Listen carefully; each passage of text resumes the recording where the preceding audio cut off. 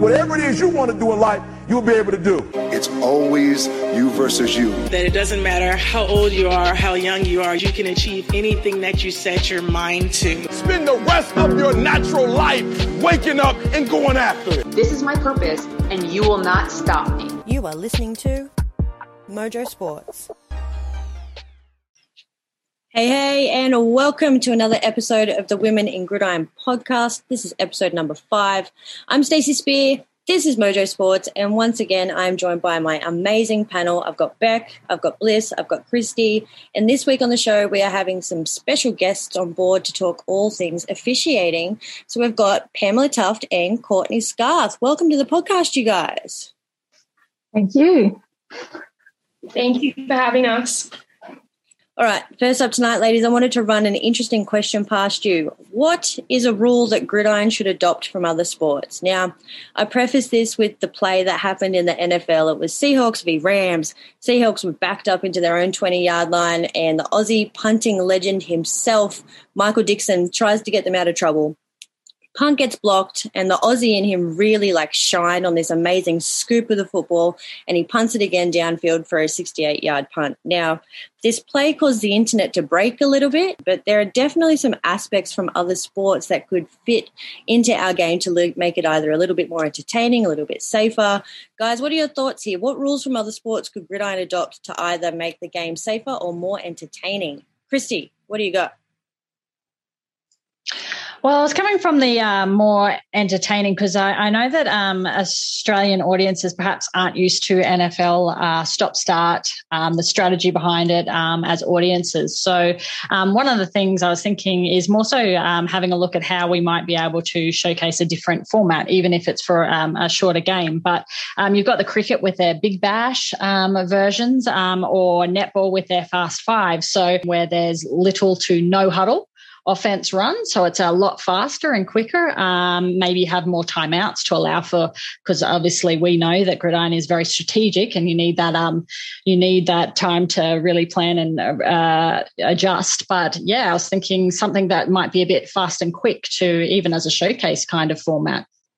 Oh yeah, I completely agree. And when we're seeing so many sports now adapt to that kind of that different demographic, whether that be a social version of the game or changing the game to, make it a little bit more entertaining, that's definitely a good thing. Beck, what do you got? Yeah, I'm kind of going to go with the theme of our guest this week and talk about penalties. In netball, the umpires, they're not referees, they're umpires. They have the ability to give players warnings for persistent offences, like if they're constantly obstructing or constantly contacting, they can give cautions and then send players off. I think we could adapt that into Gridiron in terms of, a defensive lineman is constantly jumping offside, or, there's constantly holding from a DB or something like that, where a referee can have the discretion to give them a warning. And then if they feel like it's persistent, they can send them off rather than it always having to be just on those personal foul penalties.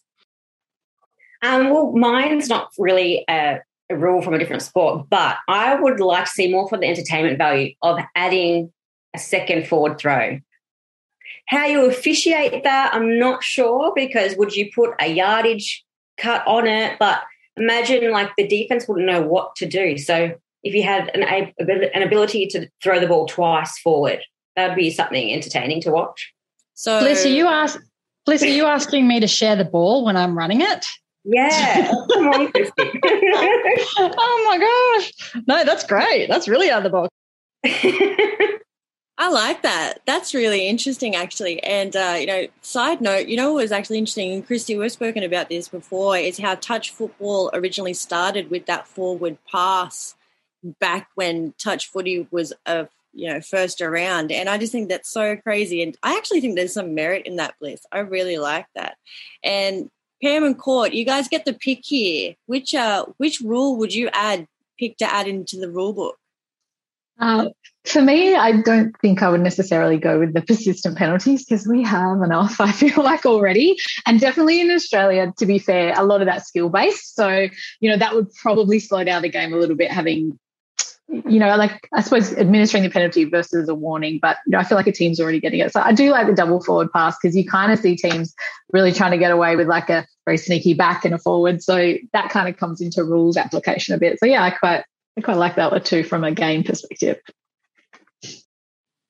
And I'm going to go with Christy. I like the no huddle thing. I run it when I try to coach, and it's really good. Yeah, nice. And there you have it. Now, there's some interesting picks in there, and I'm keen to hear all you guys' thoughts out on social. What are the rules that you would potentially add to our sport to make it a little bit more interesting, make it a little bit safer? All right, we're going to jump straight into all ball. Every franchise has had tons of great players and legendary personalities, but who stands out above the rest? Time to play football, let's go! It's what we dream to do. It's not just a man's game anymore. Yellow 7, go! Doesn't matter how you separate us, we're still one big team, and that's for women's football. It is in our DNA, spiraling through double helixes. It courses through our veins. Through this blood, we are connected. Football is our family. All right, this is an all ball segment, and this is where we really want to focus in on the stories of the women in our community. And one aspect of the sport that really doesn't get nearly enough attention is officiating. So with Pam here, she's from WA, and I've got Courtney, she's from the Gridiron New South Wales competition, and they both come from a long time, well-respected families within the Gridiron community. Pam, I wanted to kick this off with you. Tell us about your officiating career and sort of how you got involved. I started officiating in WA when the Women's League kicked off here. So that was 2017, I think. So that was when I first stepped on field. But yeah, my dad is an official in South Australia and has been for I would say 30 odd years. And so kind of I grew up with Gridiron watching my dad on the field. So the sport was really familiar to me. So when they kicked off the Women's League, I think I had these flights of fancy that I would play, and I squashed that really quickly. So I was like, you know what? No. And then they called out for officials. So that's sort of how I came to get involved in WA. So I got to white hat my first game, I think it was 2019, which I did at a women's game. So that was sort of my step into actually being that chief official on the field. But there's definitely been other women that came before me in other states. So I'm the first in WA, which is really nice, and I'm proud of my position here. But, we have a lot of other females that have kind of taken that before I did across Australia. But, yeah, nice for me here in WA. How have you found the players on the field welcoming you and having you on the sideline as an official?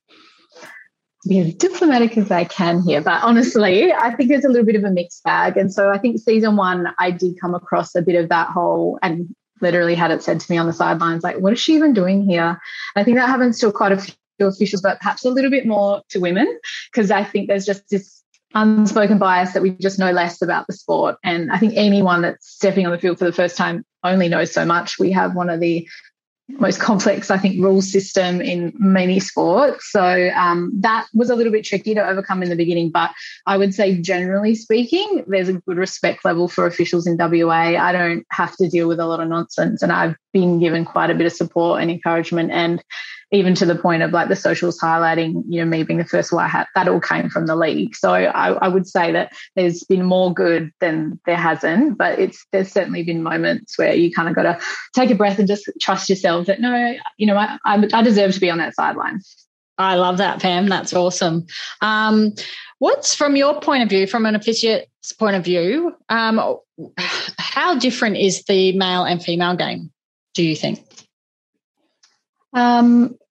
It's the women's game is definitely slower, and in WA we play 9-a-side, and I know that goes down to even 7-a-side in some other states. But yeah, I have the experience of the 9-a-side in WA, and when they first kicked off, we had the running clock, and they weren't doing kickoffs, which they have introduced in the last couple of years.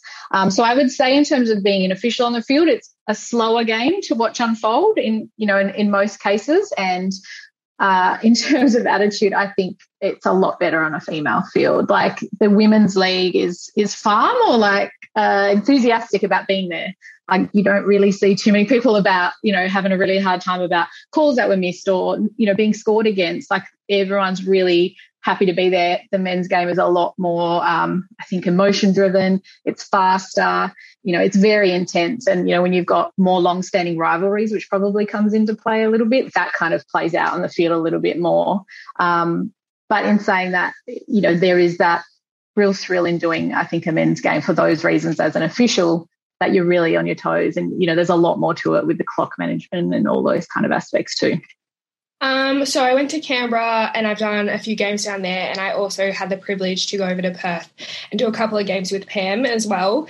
Pretty much just going to echo what Pam says. Obviously, it's a lot slower, but I kind of like that sometimes because it's good to kind of just take a breath and reset and enjoy officiating, because you don't really get a lot of time to do that in the men's games just because it is so fast-paced. But it's good as well with the women's that we can kind of train a lot of people in those areas, because once again, the emotions aren't so high and everyone's so supportive that it's good just to kind of introduce people that way as well. Yeah, totally. And, many of us, we've jumped on the sidelines as part of our club duties as officials over the years, or we've been part of the chain gang. And personally, it really wasn't until I was required to do so as part of my duties that I thought about officiating. And honestly, I kind of love it. Hey, there's no better view of the game. You can take that time to scout if you're a player, and it just helps you understand the game so much more. So I have a weird question. We always talk about NFL players that we follow or idolize. Do you guys as referees or officials have any referees that you want to emulate or idolize at all? Or is that just too weird a question?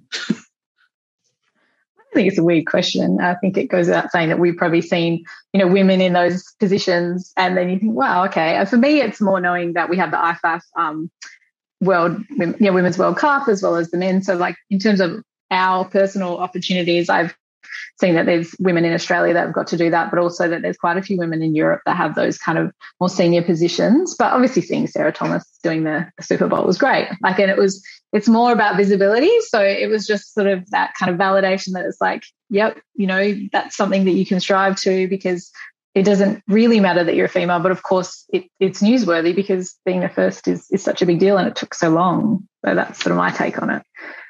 So for all our listeners out there, if they wanted to get started and become an official, what are the steps they need to do?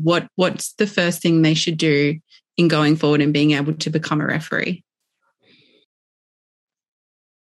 So most of the time it's people that are already involved in the sport, but we're kind of really fortunate in WA. We've seen some young people who I think are just really interested in Gridiron and put their hand up. So every state would have an organisation. So AGOA oversees all of Australia, and then there's basically state branches, for want of a better word, that organise officials in every state. So reaching out to your league, they're always going to point you in the right direction. But we have the AGOA website that has, contact links for each of those states. And the first thing is really just putting your hand up. Anyone can step on the field, but we also have an online training academy. So you get to go through all those kind of progression steps from the beginning and up, and they get more complicated as you go through. So we have level 0 officials through to level 4.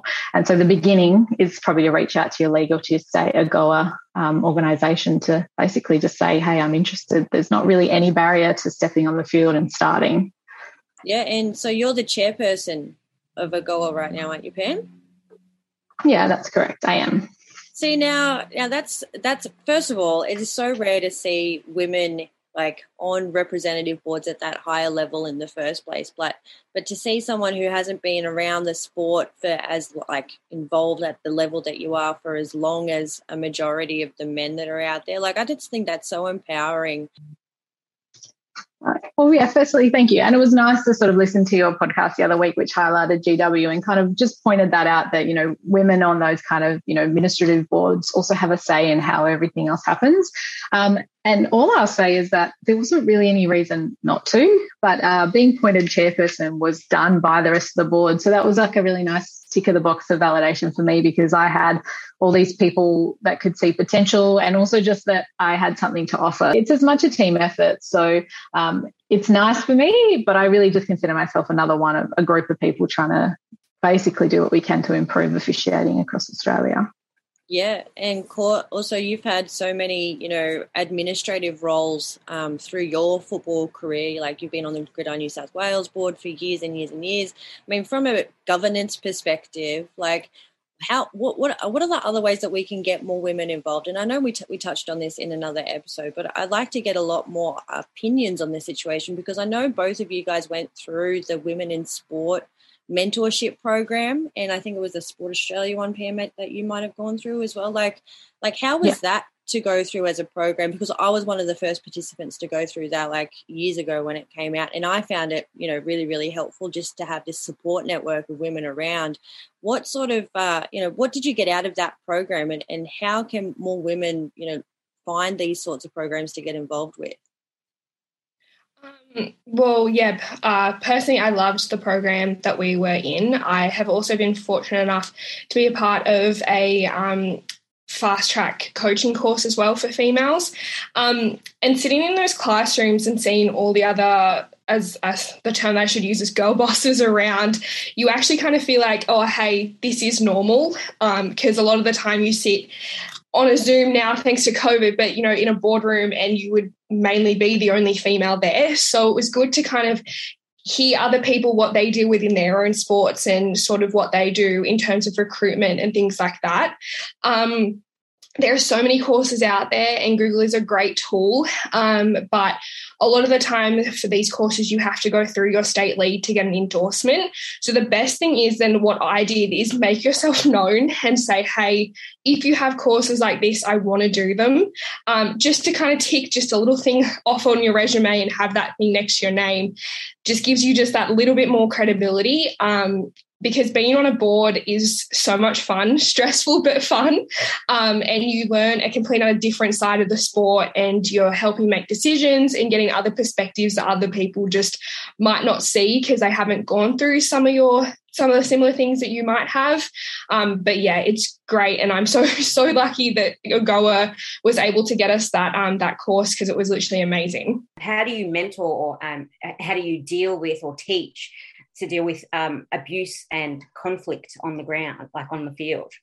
Yeah, it's one because I think few schools of thought, and from what I can gather, it varies across states too. And I think that dealing with that really needs to come from a high league position, as well as officials and having an officiating organisation that has a no tolerance policy for that kind of thing. It's also giving a new official the confidence to tell you that something like that was said, because I've had a few experiences over the years where we hear about it later and you're like, oh, you should have dropped your flag, or you should have just told your referee, and there would have been someone to back you or to say, oh, no, they can't say that. And I think in WA, I'm fortunate that we are quite firm on that. We're lucky to have someone that leads officials that doesn't tolerate that. But, you know, I think from a perspective for a new official, it's having experienced officials around them, telling them what's okay and what's not from the get-go, and giving them the confidence that if you're just not sure, just talk to someone, because there's no harm in throwing a flag and waving it off to have a discussion versus, you let something go and then you have coaches or players think that it's okay to make comments that they really shouldn't be. And from a perspective in Gridiron, New South Wales, what we try to do, generally 100% for the first game and hopefully your second as well, we try to get shadow officials with you. So the first game, or first half, in my instance, my first game, the first half, I was standing behind an experienced official and listening to how they communicate with the coaches, how they see things, and they kind of talk you through it. Then in the second half, you stand there and do it yourself, and then they kind of go through it with you. And that sort of gave me the confidence of, okay, well, they're talking to coaches like this, when things happen, they respond this way. And it kind of gave me a little bit of an insight that if something does happen, that it's, it's not okay, but there is ways to deal with it, because I've seen other people go through it.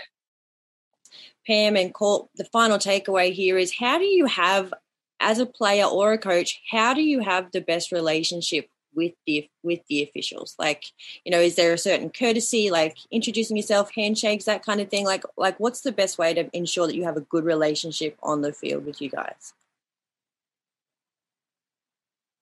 As an official, especially when I work the sidelines, I love to go out to the sideline and, shake the hand of my head coach and was like, hey, coach, my name's Courtney. If you need anything during the game, please feel free to talk to me about things. Obviously I'll speak to you and your captains. It's a little bit hard in GNSW when I've been around for so long and people tend to know me. I don't really have to do that anymore, but it's still good practice too.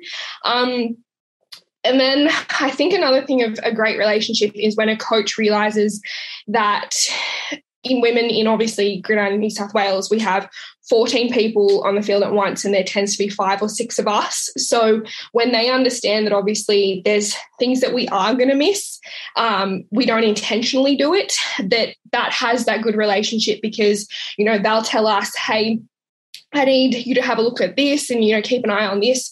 But I know that you're busy and I know that you've got a lot of other things to look for instead of just screaming it at us, and we have that open communication is such a great way to build that relationship with us. I think that's pretty spot on. I think there's got to be a level of personability about it. You know, hi, I'm Pam, I'm going to work your sideline today, same. And when I do my coaches conference as a referee, like, you know, I talk to them about expectations, but my biggest thing is respect. Like, you know, we're all out there for a game that we love.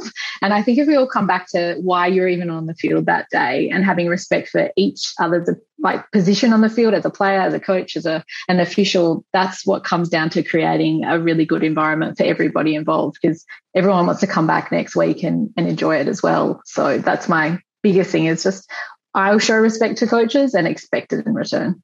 And I think we just have to remember that we wouldn't have a game without you guys. So we do have to, you know, appreciate the fact that you are showing up and you are refereeing for us players, because we wouldn't be able to play without it. So we do appreciate you.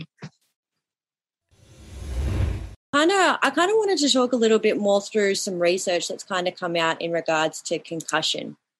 Now, from a safety perspective, our rules around this to mitigate potential risk of concussion are like your targeting, your leading with the helmet, your horse collars, etc. And studies have kind of shown that women are more than twice as likely to have a sport-related concussion. And I can put my hand up and say that I've had quite a few in my time. And the concussion side effects, they're different for women and they last longer. And you know, one of our football family lost her life last year to suicide, and it's kind of been discussed and noted that there were side effects of CTE, which we know is kind of one of the worst brain injuries that you can get, and you can't actually tell that you've got it until your brain gets examined. My question is, based on an article by New Zealand Rugby, it's been circled around the gridiron community that potentially a rule change for the women's game that penalises contact with the head should kind of be reviewed and looked to put in place. I just wanted to know what your thoughts on how hard this would be to enforce, and how do you think, if any, it would have a negative impact on the game? Pam, I'll start with you. I haven't really heard that research that there was a different impact for women, so that's definitely like a red flag, really interesting to hear about as well. From an enforcement point of view, trying to change those things, I think there's already like this really interesting phenomenon in gridiron where if you're the ball carrier, almost anything goes, you know, short of, you know, targeting is one that, you know, we have, but I see it a little more in the women's league that people are a little more shocked, you know, when someone's grabbed around the neck and like taken down. Like if you're the ball carrier, protecting that head area is going to be a difficult thing to enforce in the game outside of the standard rules that we see to, you know, look after player safety. Because even like the blindside block coming in, there is a lot more awareness about protecting people and giving them a chance to, you know, not incur those injuries, but also protecting the tackler, as you know, with targeting. So that's the thing for me that kind of was like, gosh, how much would that change the game to protect the head area if you're talking about it from a safety perspective, because that ball carrier is kind of like open to everything. Christy, you've got a thought? Yeah, I think I would love to see people go through their careers with no injuries, let alone any head injuries. And I've seen some concussions. I was there for yours, Stacey. Unfortunately, that was awful. But I mean, one of the running jokes, and it's probably not a joke, is my helmet. My helmet looks messed up. It is chipped. It is hit. And it's one of the best. It's a Speedflex. It's one of the best helmets you can get. And it's like a Mercedes on your head. Yes, it's a pillow. I mean, we're not sponsored by Riddell, but if we were, I mean, damn, come on. Yes, right. And I paid for it. I paid their expensive helmets, and I paid for it because, you know, that's my head, that's my brain. I want the best protection. But and that's just in a general game. I couldn't tell you when those chips and hits happen. So it would be really difficult as a player too to try and limit that. I mean, I've been playing for a lot of years. I've been playing for almost a decade. So as far as technique goes, I know not to drop my head. I know all of that sort of stuff. And I would find it difficult to adjust when you are getting hit from a number of directions as a ball carrier. So I think it's a really, really interesting but difficult topic to address. Yeah, I 100% agree with Christy. It's one of those things where once you've started playing and that's the way that you play, it's hard to change. And like you said, as a running back, that's your intention. When someone's running at you, you drop your shoulders, you drop your helmet, like you want to make contact. And as a defensive player coming at you, you do the same. Like as a defensive player for me, I hit with my shoulder and my head. Like that's how I go into tackles. It'd be super hard to pull out of that. But as a referee, do you think that that's something we should look into, Court? Or do you think is it going to change the game? Is it going to slow us down? What do you think? What's your perspective? That's a good question. Is it going to slow us down? Personally, if it means that we're sort of ruling CTE out of our sport, I don't really care if it's slower. I think I also have my coach's hat in the background that any time I see a player lying on the floor, even if he's grabbing his ankle, I'm like, oh my goodness, what's happened to his head? So it's definitely, I think, something that we are slowly trying to rule out of our game, especially with, targeting calls being a lot more under the spotlight now. And obviously with things like the out of us tackling course and things teaching us, tackle with your head outside. Because I remember back in the day that coaches used to be like, just you tip of your helmet, drive through the numbers. And it's just, it can't happen. Like it needs to be ruled out of the sport. But obviously like every contact sport, there's still going to be the element of it, but it's now about trying to limit it to then the point where then hopefully later down the track, it can be ruled completely out. We have the horse collar tackle, which, it comes down to technique. So I guess, a lot more injuries are happening because there's bad technique being taught. We're still getting so many head-high tackles from the women's game in particular. Pam, is that something that you've kind of seen? Or, over in WA, your tackling technique over there is pretty good.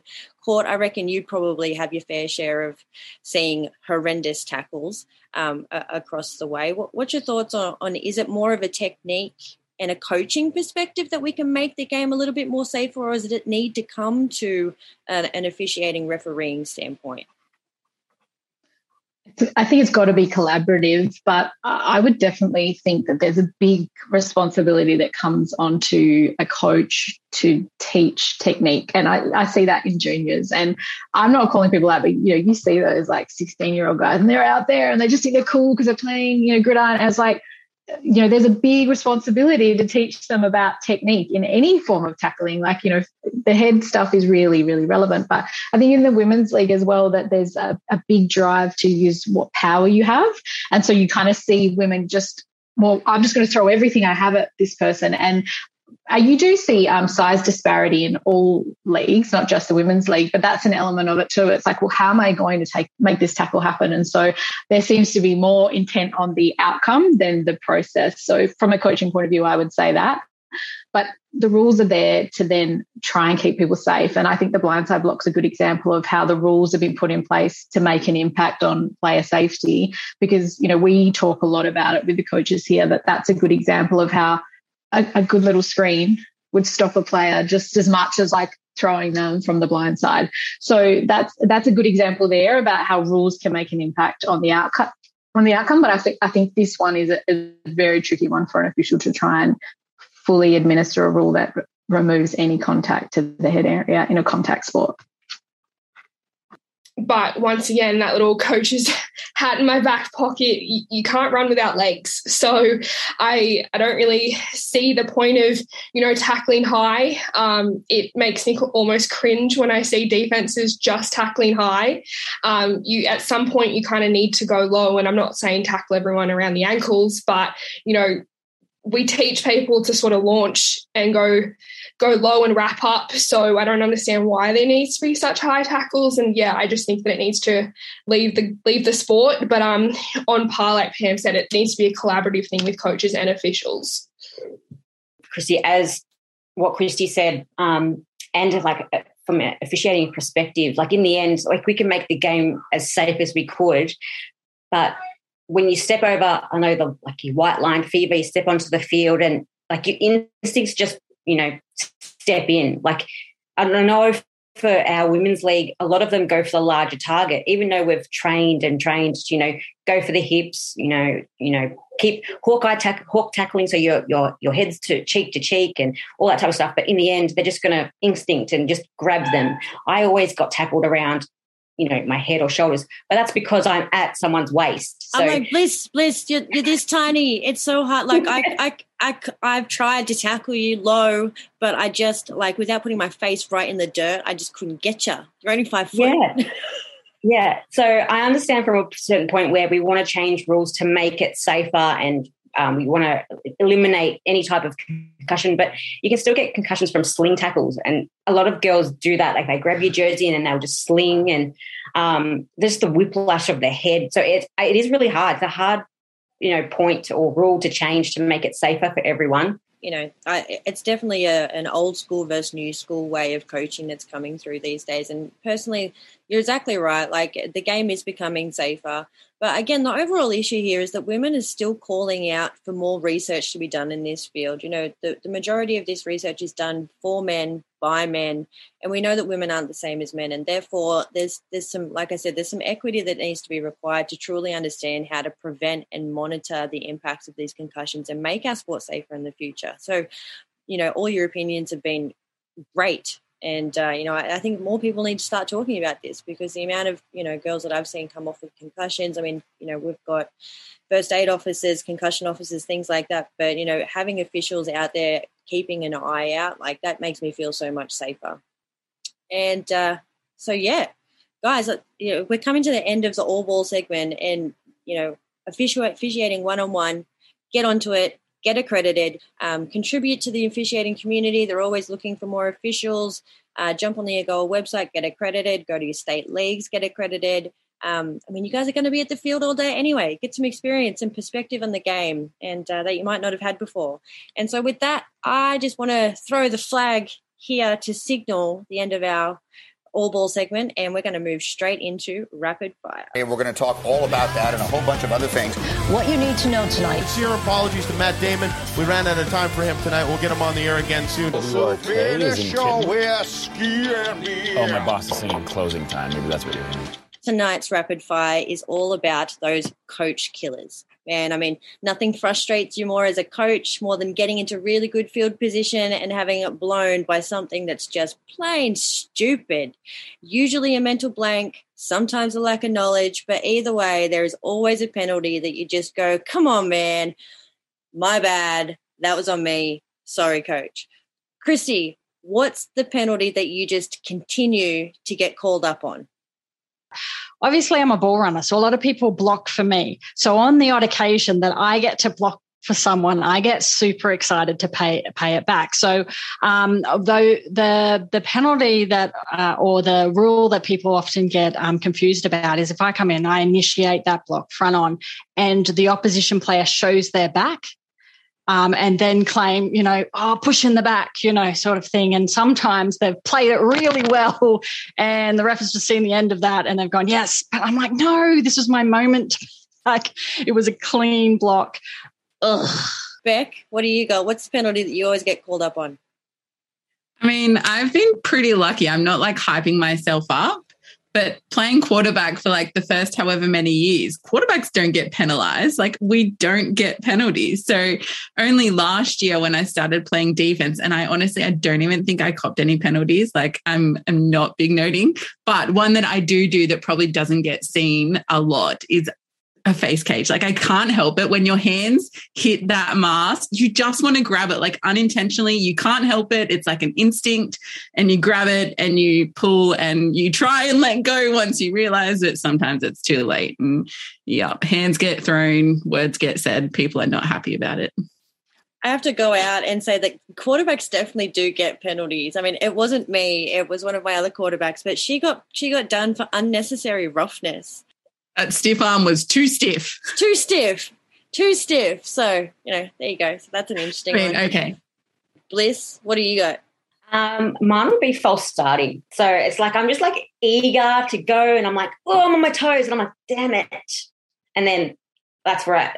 But not just me. It's even like we go on tour and we're super excited. We want to go and we're like, go. And then it's no. And then it's back. And you're like, God. Yeah, especially in like a receiver stance, right? And you're like, okay, I've got all my weight on my front foot. I'm ready to go. And it's like, oh, no. It peeps. And it's all because I don't want to put the quarterbacks in it, but I'm like, you've changed your cadence. That's that little bit. Typical. You can't blame the quarterback. It's on the ball. You go on the ball, not on the quarterback. True. Court, what's the most common penalty that is obviously the most avoidable? Probably false starts as well. I have to say the one time that I just sat there and just put my head in my hands was I was actually coaching, not reffing, and I had one of our receivers caught a ball and almost went a complete and utter full length of the field for a touchdown, and on the 2-yard line threw up the deuces as he was running in and got a flag for unsportsmanlike conduct, and it got called back, and luckily we got the touchdown the next play, but literally just shook my head at it. If I can do one takeaway for people listening about officiating, it's probably exactly what we're talking about here. For every rule, there's actually like a guide for how to apply the rule and why sometimes you wouldn't apply the rule on the field, and how like if you threw a flag for every time the rule was happened on the field, like the game would just not flow. And so officiating does come down to a lot of philosophy and rules application, as well as just knowing what the rules are. It's also knowing when to call it and when not to call it. And I think that's probably one of the biggest frustrations that players have. Like, they've been holding me. And it's like, but the ball went that way, just things like that. So I think people having a better understanding of the reasons why we do or don't make calls. It's not that we're missing everything. Sometimes it's actually got to do with like a philosophy on how to apply it to the game so that you guys can keep playing without stoppages every like few minutes. So, yeah. All right, guys, that's it. That's it for this week. To our listeners, we hope you enjoyed tonight's episode. If you did, please download. Check us out on all the socials. We are on all platforms. Share this episode with family and friends. Next time you see someone from Team Zebra, give them a wave. And until next week, we'll see you guys then. We won't hesitate to break down the garden gate. There's not much time left today.